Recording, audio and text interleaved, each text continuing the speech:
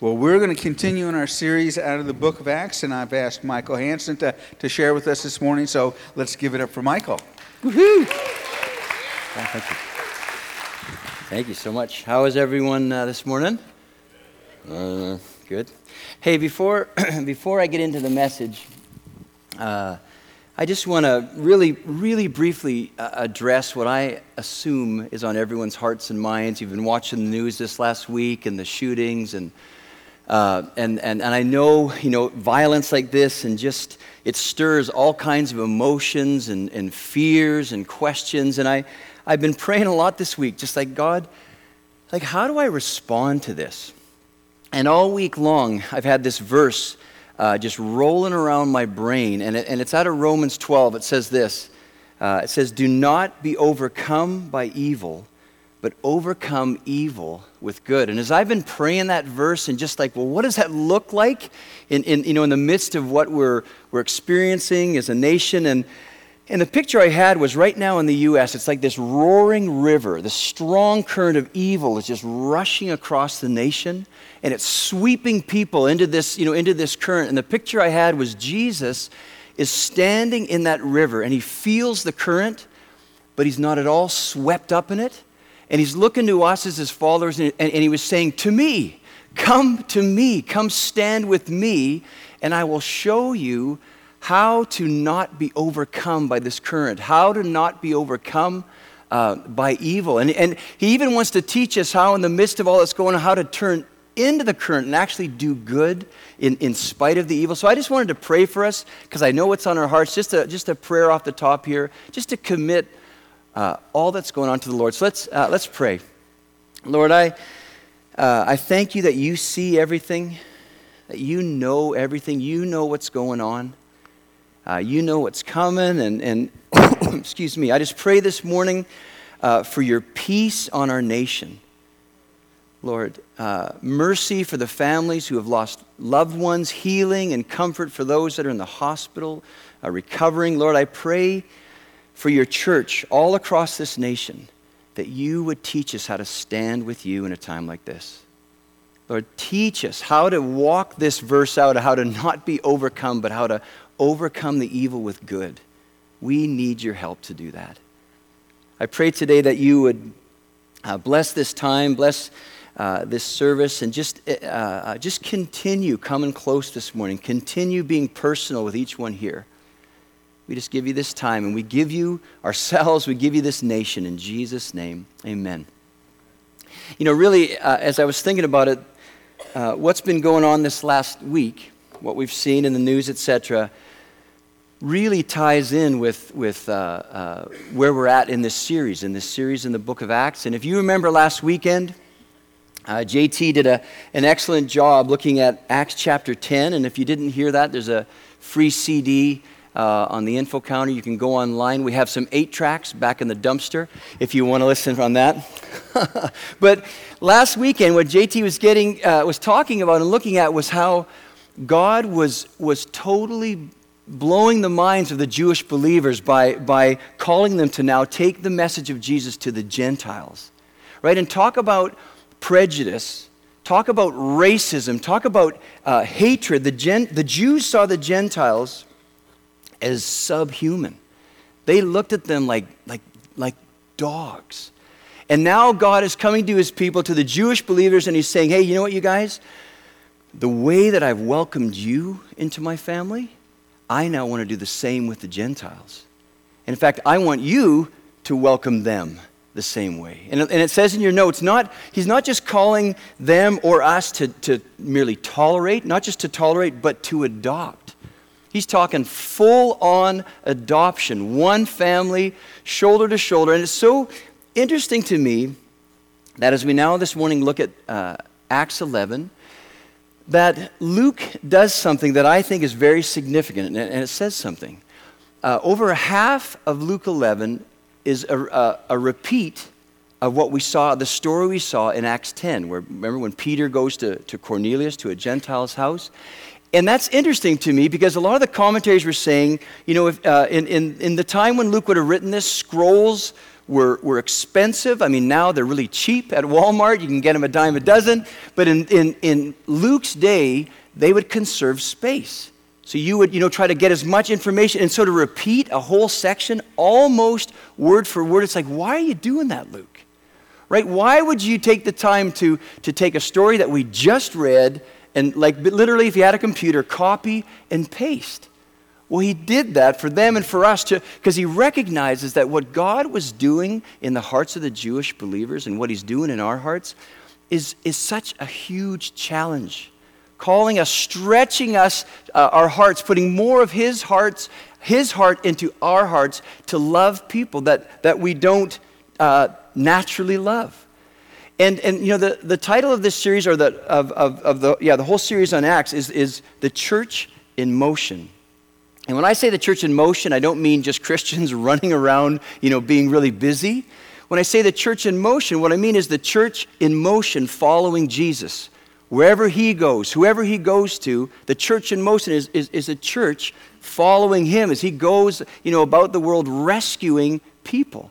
And it's so important that if we carry any attitude or prejudice in our hearts that causes us to, look down our nose at someone and say, okay, you're in, but you're out, right? You're worthy.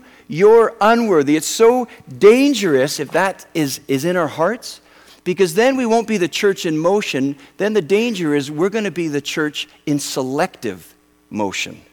Does that make sense? What I mean is this. So, if we're going through our lives and we're following Jesus, and all of a sudden Jesus takes a left and he goes down a street that we don't want to go down, or we're not comfortable going down, and he's headed down that street, and then he stops at a person, and he's got his arm around this guy or this gal, and he's going, here, I want you to talk to him.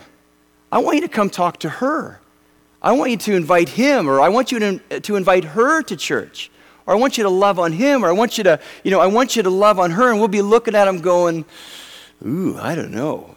Why don't we have a car wash instead? Right? I mean, that's a good reaction. Now listen to this quote. It says, our attitude toward the world, those who do not know God, is supremely important. In Christ, there is no basis for discrimination of any kind. Prejudice or elitism on the lips of a believer is an obscenity, whether it be racial, national, cultural, or social. What a difference it makes when we look at others with attitudes that are inclusive, open-armed, optimistic, and lovingly and courteously aggressive. Peter's story reminds us that God wants to instill in us his attitude toward the world. Now, in this rescuing work that God's doing on planet Earth, his tool of choice is us. He wants to do the work through us, through you, through me. And it's so important that if he's going to, use us the way that he used Peter, he's going to have a people who increasingly are willing to go wherever he wants them to go and to go to whomever he wants them to go to. So this morning as we go through this story, God's going to continue this work, this hard, stretching but necessary work of, like it says in that quote, of instilling in us his attitude toward the world, his heart for the world. So if you've got a Bible or a smartphone, and if you have a Droid, you can use that. But we're going to be looking at Acts 11. And we're not going to get through the whole chapter, but we're going to be camping a lot in Acts 11. And in my Bible, it's page 1100, if that helps you. But let's start with Acts 11, chapter 11, verse 1. Here's what it says. The apostles and the believers throughout Judea heard that the Gentiles also had received the word of God. It would have been trending on all social media. It was a mind-blowing thing. Like, what? What happened? Verse 2, so when Peter went up to Jerusalem, the circumcised believers criticized him and said, you went into the house of uncircumcised men and you ate with them? And now I'm not going to read. Verse 4 on, Peter starts... Basically, this is where Luke repeats the story from last weekend. And I'll just to summarize it up, Peter, he goes to the house of Cornelius, who's a Gentile, and the Holy Spirit falls on them. And then we'll get to that a little more later. But then I want to jump down to verse 13, where Peter says this. He says, Cornelius, he told us how he had seen an angel appear in his house and say, "Send to Joppa for Simon, who is called Peter. He will bring you a message through which you and all your household will be saved." So let's stop there. So number one in your notes is the message that saves.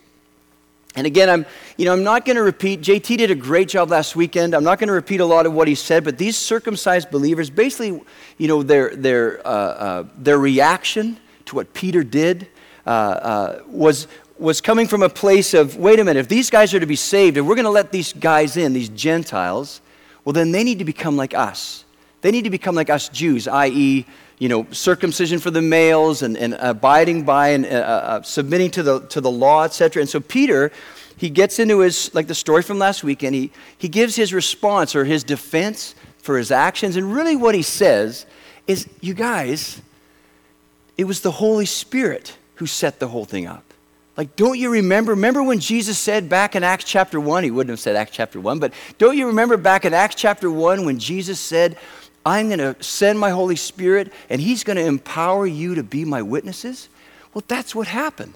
The Holy Spirit set this whole thing up. And what we see in Peter's story is basically we see here's the Holy Spirit working with Cornelius, this Gentile family, and he's working with them, and he's preparing their hearts to receive the message that Peter is going to bring. And then over here in the story, remember, the Holy Spirit is preparing Peter's heart. Remember, he has the vision of the sheet coming down with all this food you shouldn't eat, like White Castle burgers and Pop-Tarts, stuff like that. But he's preparing Peter's heart to go to take this message to the Gentiles. And I think it's really important to remember that unlike the Jews, the Gentile people didn't have within their culture this expectation and longing for a Messiah, right? Within the Jewish culture, there was this constant prayer, this constant longing that one day, Yahweh God will send the deliverer. One day, he's going to send the Messiah who's going to set us free from our oppressors and their minds. He's going to, set us free from the Romans, and he's going to bring us into this place of great blessing. Well, the Gentiles, that wasn't part of their culture. They didn't have that same expectation of a deliverer, but they definitely had the same need. They had the same need for a deliverer, for a rescuer, the same longing for peace. And so the angel tells Cornelius, send for Peter. And in verse 14 it says, he will bring you a message through which you and all your household will be saved. And so Peter goes to the house, this Gentile house, and he starts telling them the story of Jesus. And I don't think that it's at all a coincidence that the verse that sparks this outpouring of the Holy Spirit on the Gentiles is prefaced by where Peter shares shares clearly how it is that a person is saved. So if you're in your Bible, just turn back a page to Acts chapter 10. It's a real workout this morning.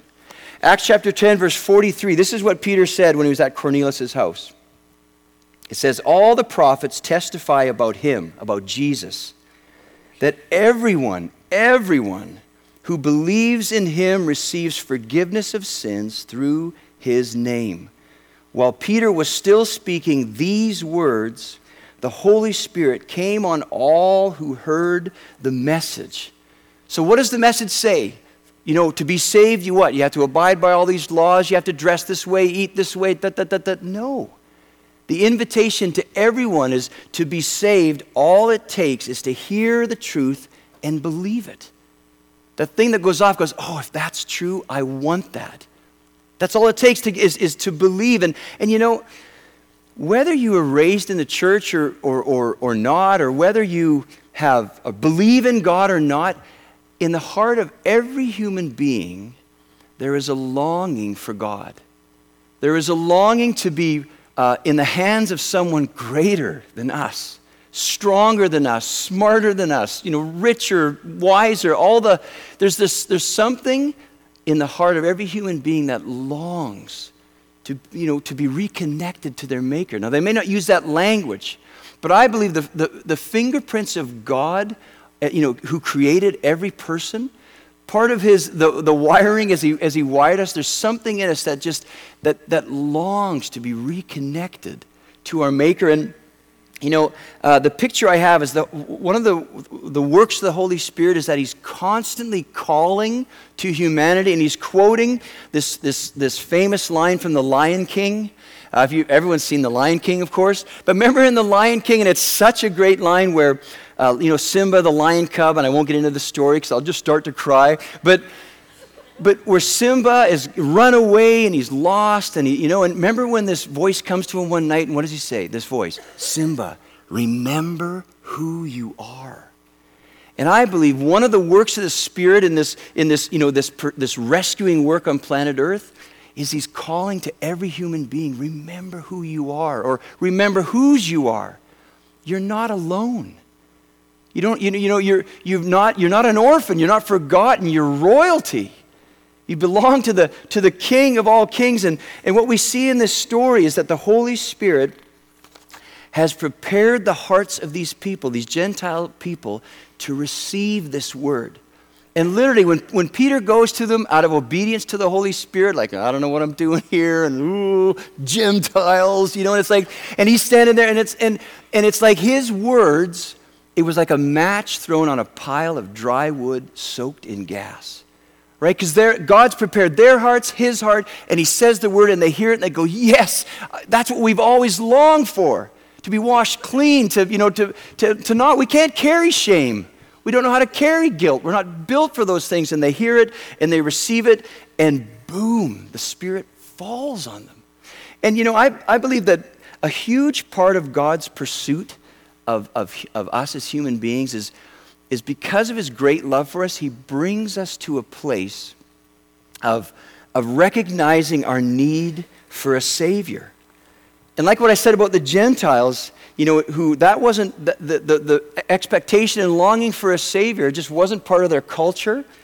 But God brings us to that place. And wouldn't you agree that increasingly we live in a land where people either flat out don't believe in God, or the way they see God is so small that they have little to no expectation that God will or can do anything. Right? Increasingly, I see that in our culture. And that's the world that God is sending us to. We're the tool of choice. We're the ones that he wants to bring this saving message to the world. We're the ones he wants to do that through. Listen to this, and I'll turn to this real quick. Romans 10, verse 12 says this. For there is no difference between Jew and Gentile. The same Lord is Lord of all and richly blesses all who call on him. For everyone who calls on the name of the Lord will be saved. How then can they call on the one they have not believed in? And how can they believe in the one of whom they have not heard? And how can they hear without someone preaching to them? Now, I want you to consider something. That right now, the Holy Spirit is working in people's lives, working in their hearts, and he's so creative, whether it's through crisis, through conviction, there's just no limit to how he does his work. But right now there are people that the Holy Spirit is bringing them to a place of recognizing their need for a Savior. He's preparing them. He's working in their hearts, and the people that, okay, I messed that up. Let me get my brain back here. There. So he's working in people's hearts, people that you and I are going to bump into this week. Right? Consider that. Right now, he is working on their hearts, and in the same way, right now, he is depositing into us what they're going to need to hear. Does that make sense? Right now, he's working, and he's preparing his tool of choice. Right? How many times has this happened to you? This quote-unquote coincidence where you run into someone Could be someone you know real well, could be some, guy or gal at work or whatever. I mean, you run into someone and the Bible verse, the song, that phrase from that book you're reading, or just something that's been rolling around your head all day. You have this conversation with this person, and what a coincidence. It just happens to be the very thing that person needed to hear. Like, who's ever experienced that? Look at that. Okay, as a pastor, I would say, 100% of the room put their hands up. No, but a lot of you, that's not a coincidence. That's the Holy Spirit doing what he said he would do. That's the Holy Spirit empowering you, equipping you to be his witness. So Peter speaks, and the Spirit falls on the Gentiles. And I just want to touch on the way that the Holy Spirit falls on the Gentiles. So Acts 11, I'm going to jump now to verse 15, says this. As I, Peter, began to speak, the Holy Spirit came on them, the Gentiles, as he had come on us at the beginning. And I'll stop there. So number 2 in your notes is the same gift for all. And so Peter says, I start talking, and the Holy Spirit falls on them, falls on the Gentiles the same way he fell on us at the beginning. And he's not saying beginning like Genesis beginning. He's talking about at the beginning in Acts chapter 2 when there was the first outpouring of the Holy Spirit on the Jewish believers. And if you remember back in Acts chapter 2, what happened? The Holy Spirit falls on these believers that have gathered, and they start speaking in tongues. They start speaking in all these crazy languages. And if you remember in the story, they're declaring the wonders of God, and they're praising God. And then how does he fall on the Gentile believers? And I just want to read this because this is really important. Back to chapter 10, verse 45 says this. Well, let me start with 44. While Peter was still speaking these words, the Holy Spirit came on all who heard the message. The circumcised believers who had come with Peter were astonished that the gift of the Holy Spirit had been poured out even on Gentiles, for they heard them speaking in tongues and praising God. Now, Spirit falls on the Jewish believers, first outpouring on the Gentile believers. Why is it important? Why is it important that Peter looked at it and recognized, hey, he just fell on them the same way he fell on us? Because God was sending a very clear message to all parties. And he was saying, I want it to be crystal clear that the Jews and the Gentiles are on equal ground. Right? There's no second-class Christians. I want it to be clear that I haven't just given them, the Gentiles, some of my Spirit, but like you, Jewish believers, I've given them all of my Spirit. See, Luke could have easily skipped over the details, but God knew that for generations to come, Jews would need to be reminded that the Gentiles are not second-class Christians. And the Gentiles would need to be reminded that in the eyes of God, they stand on the same level as the Jews. Because think about it. We're talking generations of intense prejudice. And God is making a statement like, look, no way. What I've given to you, I've given to them. Like, imagine if Luke, and this is where my mind goes sometimes, but imagine if Luke just was trying to whip through the story because he knew I have all these chapters to go yet, and I've only got so much memory left on my scroll, right? And imagine if Luke was like, well, okay, Peter spoke the words, and if I remember correctly, a couple of their eyelids fluttered, and one of them said, hey, do you feel that? Right? Imagine if that's what Peter or Luke had written. See, with the prejudice that the Jewish people, the built-in prejudice that they had towards the Gentiles, that they would have looked at that and concluded, okay, these guys got less than us. We're the Spirit-filled followers. They're I'm not sure what they do, but they just, they have enough just to get in. And see, when you say yes to Jesus, I believe, I have lots of questions, but I believe, I put my life in your hands. Come, be the Lord of my life. Jesus, take the wheel, as the song says. When you say that, you're filled with the Spirit of God. All of the Spirit of God. And sometimes it's with great power and emotions and kabooms, but most times it's with an incredible calm and peace but you are filled with all the Spirit of God. And that's so important for us to really grab onto and think about and ponder, because for ourselves, but also for others, because that impacts the way we see other people. It impacts the way we value other people. You know, I remember, and this is, well, it's a true story. Well, no, I'm making it up. Okay, that's funny to me, but I'll keep talking. I remember years ago when I was like 19. This is back in when we were still back in Vancouver, and I was new to the Vineyard, and at that time the Vineyard Church was it was like the new church in the area, and it was like they're the charismatics, and people thought we were a cult, and because we're the Spirit-filled church, right? And all these things would go on. It was wonderful and crazy, and I remember going to this big Vineyard conference, and it's like 1,500 people, a huge conference, and it was on the Holy Spirit. And I went to this, and it's going to be awesome, and I was standing there during worship, and right in the row ahead of me, 2 people over, was this guy.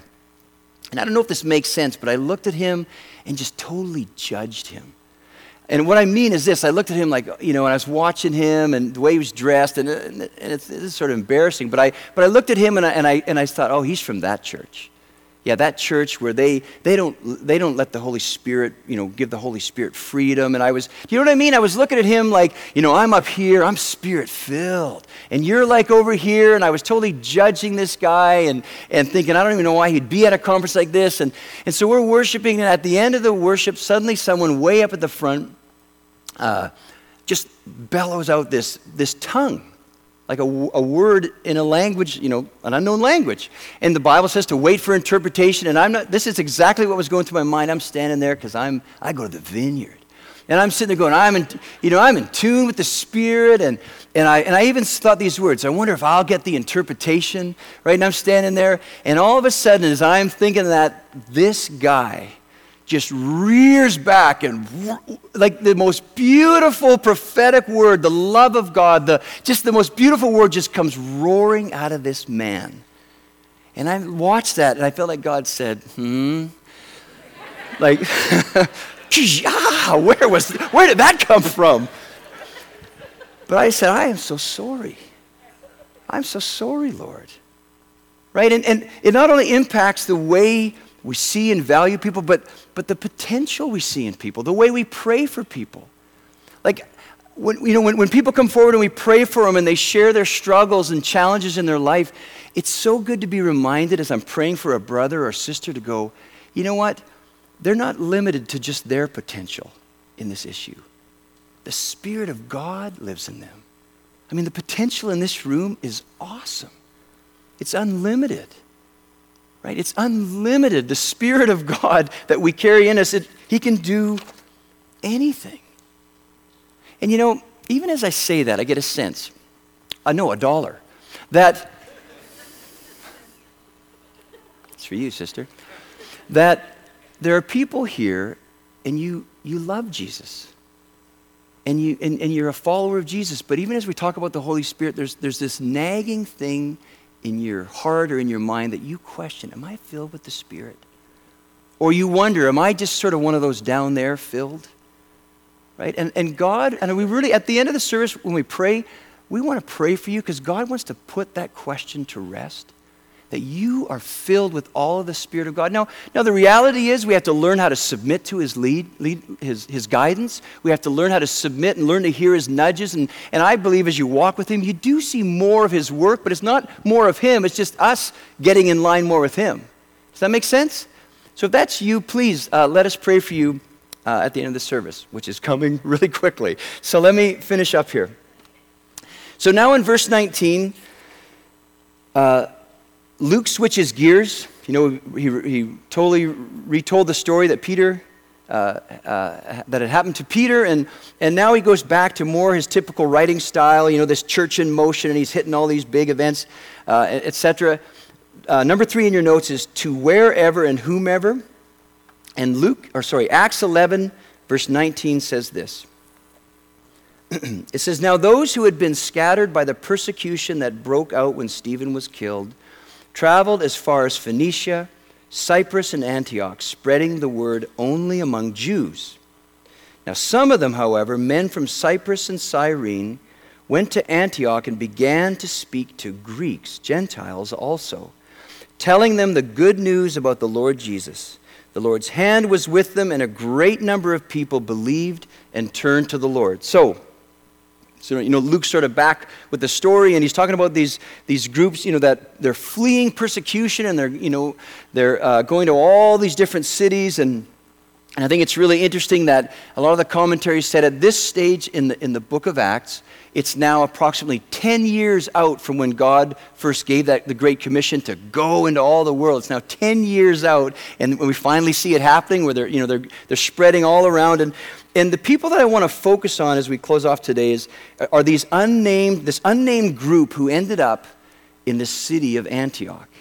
Because a lot of what JT talked about last weekend and what I've talked about this morning, where God is sharing with or calling the Jewish believers, calling us into living a life where we're standing with God, that the gospel of God isn't just for a select group, but it's for everyone. God wants everyone to be brought into his family, and he wants to free us like he did in Peter's heart. He wants to free us from any attitude or that would cause us to say, you're worthy, you're not worthy, right? He wants to free us from that. And when I look at this group of people who, fleeing persecution, they end up in the city of Antioch, and they literally end up in a city where if you were going to have a list of unworthy out people, the city of Antioch would be at the top of that list. And here's what I mean. The city of Antioch at the time in the first century was the third largest city on the planet. And so you had Rome, you had Dayton, and then you had Antioch. You are listening. Rome, Alexandria, and then Antioch. And so it's a busy port, lots of wealth, lots of excess.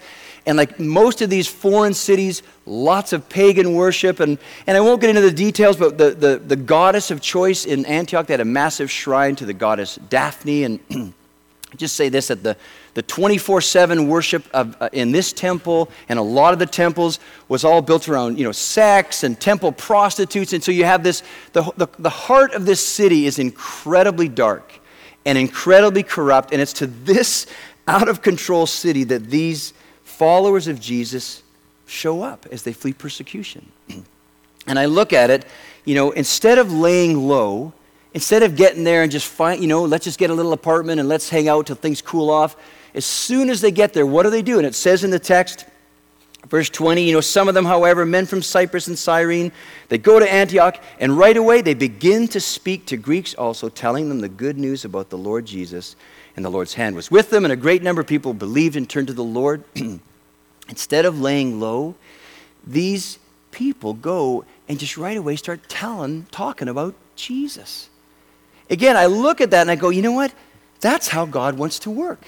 That's how God wants to work through us. That's his tool of choice. It's everyday people who have encountered the living God, and it hasn't changed everything in your life. We're all in process, but you've experienced his love, his peace, his healing, his provision. We all have a story. We all have a story of how God has impacted our lives, and these people go to this, this out of control city, and they just start sharing their story. They can't stop talking about Jesus, and it's within that context of this, again, this unnamed group of people. They're not apostles. Paul isn't there yet. They're just, we don't know where they trained. We don't know how much they knew. They just tell the story of Jesus. And boom, the first Gentile church is born in the city of Antioch. And then in chapter 11, it now gets into Barnabas and Saul, whose name's going to be changed to Paul, and later it's changed to Prince. And we'll get to that in weeks to come, but I want to end off with this, because this is really important. Verse 26, the latter part of verse 26, it says this. The disciples, the believers, were called Christians first at Antioch. Right? For the very first time, it was in the city of Antioch, this unknown group of believers got the nickname, right? right? It was basically a nickname. They looked at this group of people and they said, you know what we're going to call you? We're going to call you Christians. And it's a nickname, and it's a mashup of Greek and Latin, where the Greek word Christ is the Greek word for the Hebrew word Messiah, right? Jesus, the deliverer, the promised one. And my hunch is they used the word Christ because these Antioch people would have constantly been hearing the name Messiah from these believers, because they would have said, let me tell you about Messiah. He's here. He's come. He wants to rescue you. He wants to heal you. He wants to give you purpose. On and on. They would have heard that over and over and over and over. And so part of this nickname was Christ, and then they threw in this Latin suffix, which IAN, which means belonging to the party of.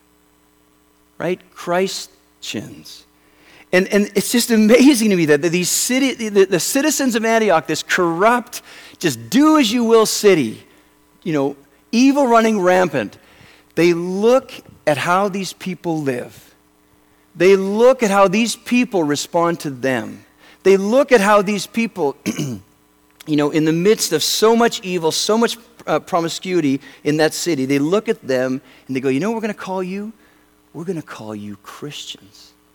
And basically what they're saying is people that belong to Jesus.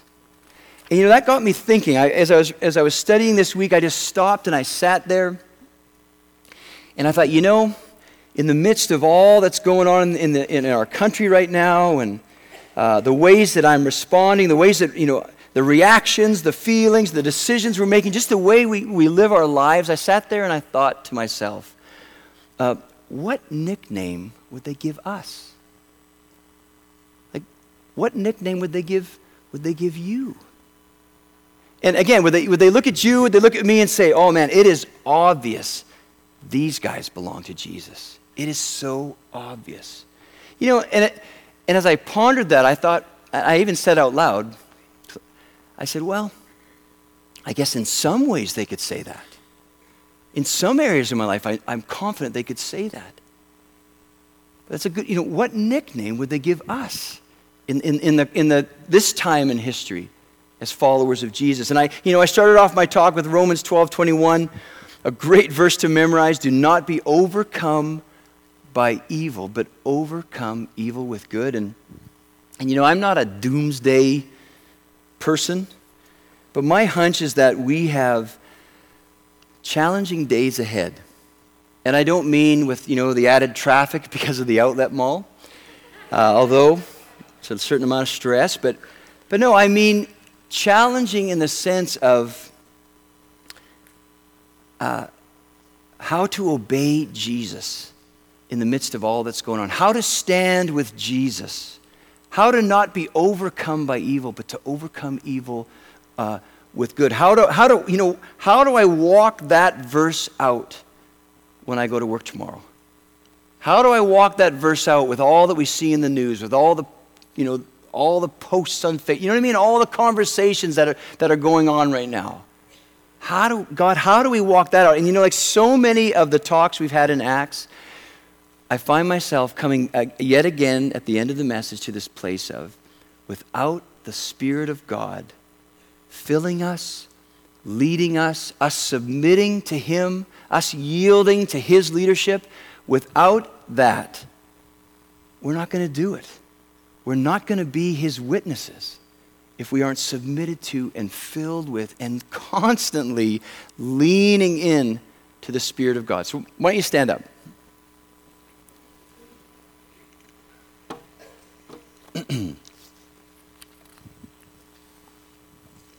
So Lord, I thank you for your presence here. And it's so cool, it's so exciting to know that the Holy Spirit that we've been talking about in this story, pouring out on the Jewish believers, pouring out on the Gentile believers, that same Spirit you're here with us right now. Like, you know people. You have led generations of people. You have empowered and equipped generations of people to be your witnesses. We aren't your first class. I pray that you would encourage us with that truth right now, Lord. And I just feel like there's some people here that line, that God's tool of choice, that's your take home today. You need to ponder that, because you don't feel like you fit in. You don't think you have anything to offer. And God is looking at you and going, no, you are my tool of choice. I just bless whoever that is. I just bless you right now. That God would show you how he sees you. Just bless him, Lord.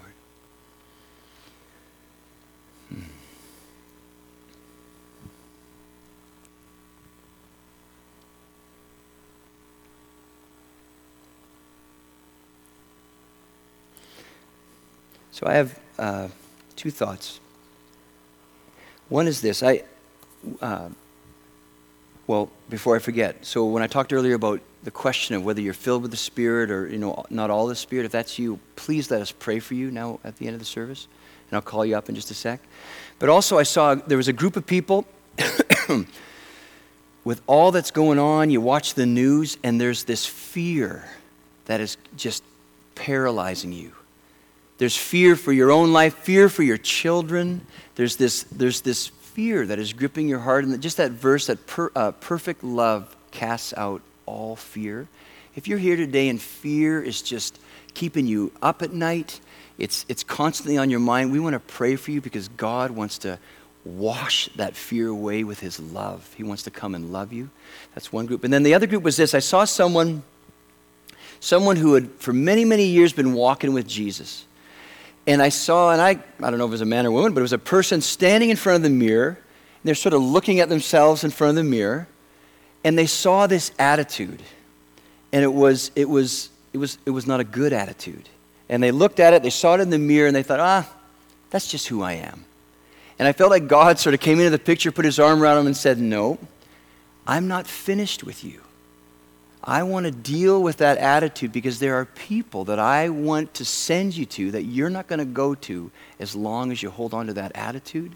So if that rings true with you, we want to pray for you, because God, it's not a spanking. It's liberation. It's the Spirit wanting to equip and free you, because there's people that God wants to send you to. So that's the third group. And then one final group is we love to pray for the sick. And if you're here today, you have pain in your body or any illness, we'd love to pray for you. If depression or anxiety, if you struggle with that, we would love to pray for you also. So Pam, lady's going to lead us in a song. Come on forward for prayer, and as people come up, let's make sure someone's praying for them, but just come on up for either one of those or all of those, and let's pray for you, then we'll end the service off. After Penny says this. Do we? Yes, I had a word. As soon as we stood up, I felt like the Lord, I heard the phrase, daily as usual. And I said, what is that, Lord? And he said, there are people here that are just living their life sort of daily as usual. And the Lord wants to use us to do supernatural things, just like he did in the book of Acts. And I felt like the Lord said, I want to give many people supernatural empowerment to see things that they haven't seen before. So if that's you, just come on forward. We want to pray for you. Amen. So come on up. We'll pray for you, and then in a bit here I'll end off the service. Thanks, babe. Sing, oh, the depths. And oh, the depths of your mercy that saves a wretch like me, and the waves of forgiveness,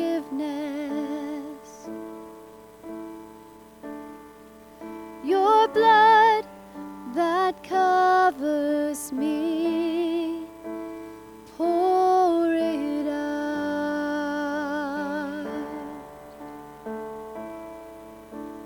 pour it out.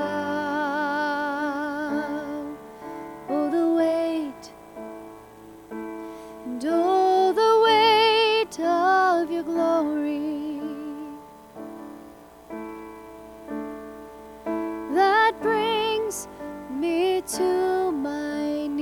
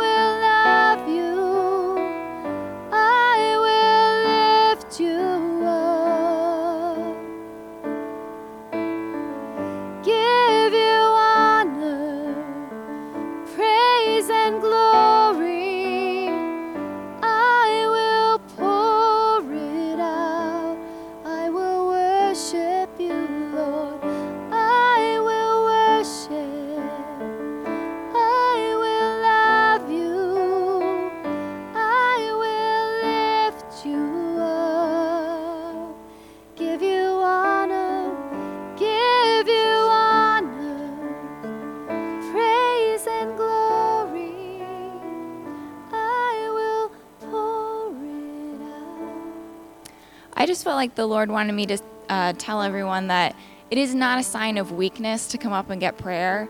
I was just looking around and I just felt like with the words that were given and a church this size, there should be way more people up here. And I just wanted to tell you that it's not a sign of weakness. Like, this is real life. This is why we're here.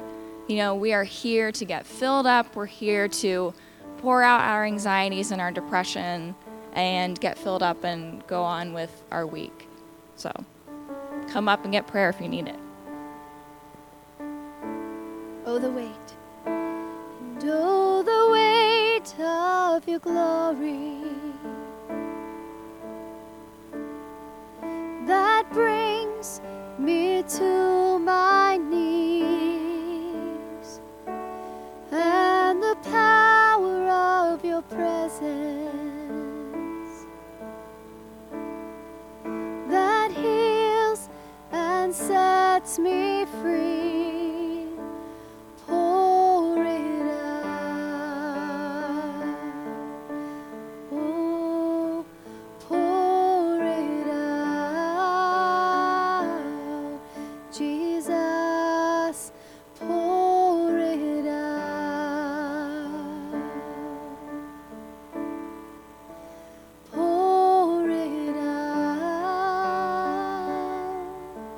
Oh, the weight. And oh, the weight of your glory that brings me to my knees, and the power of your presence that heals and sets me free. Pour it out. Pour it out. Jesus, pour it out. Healing in your name, Jesus. Come pour it out. So Lord, that's our prayer, that you know what we need. We just ask you to pour out you. Just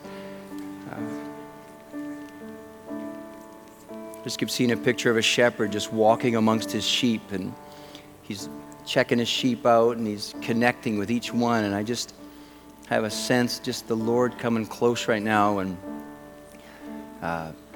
just looking us over, because he loves us and he cares for us. So Lord, all that you're doing right now, we thank you for it and we bless you. We just, we always pray, and we'll never stop saying, Lord, we just want you. We just want you to come, and because we believe that you truly know best. You know what we need. So come, we welcome all that you have for us today.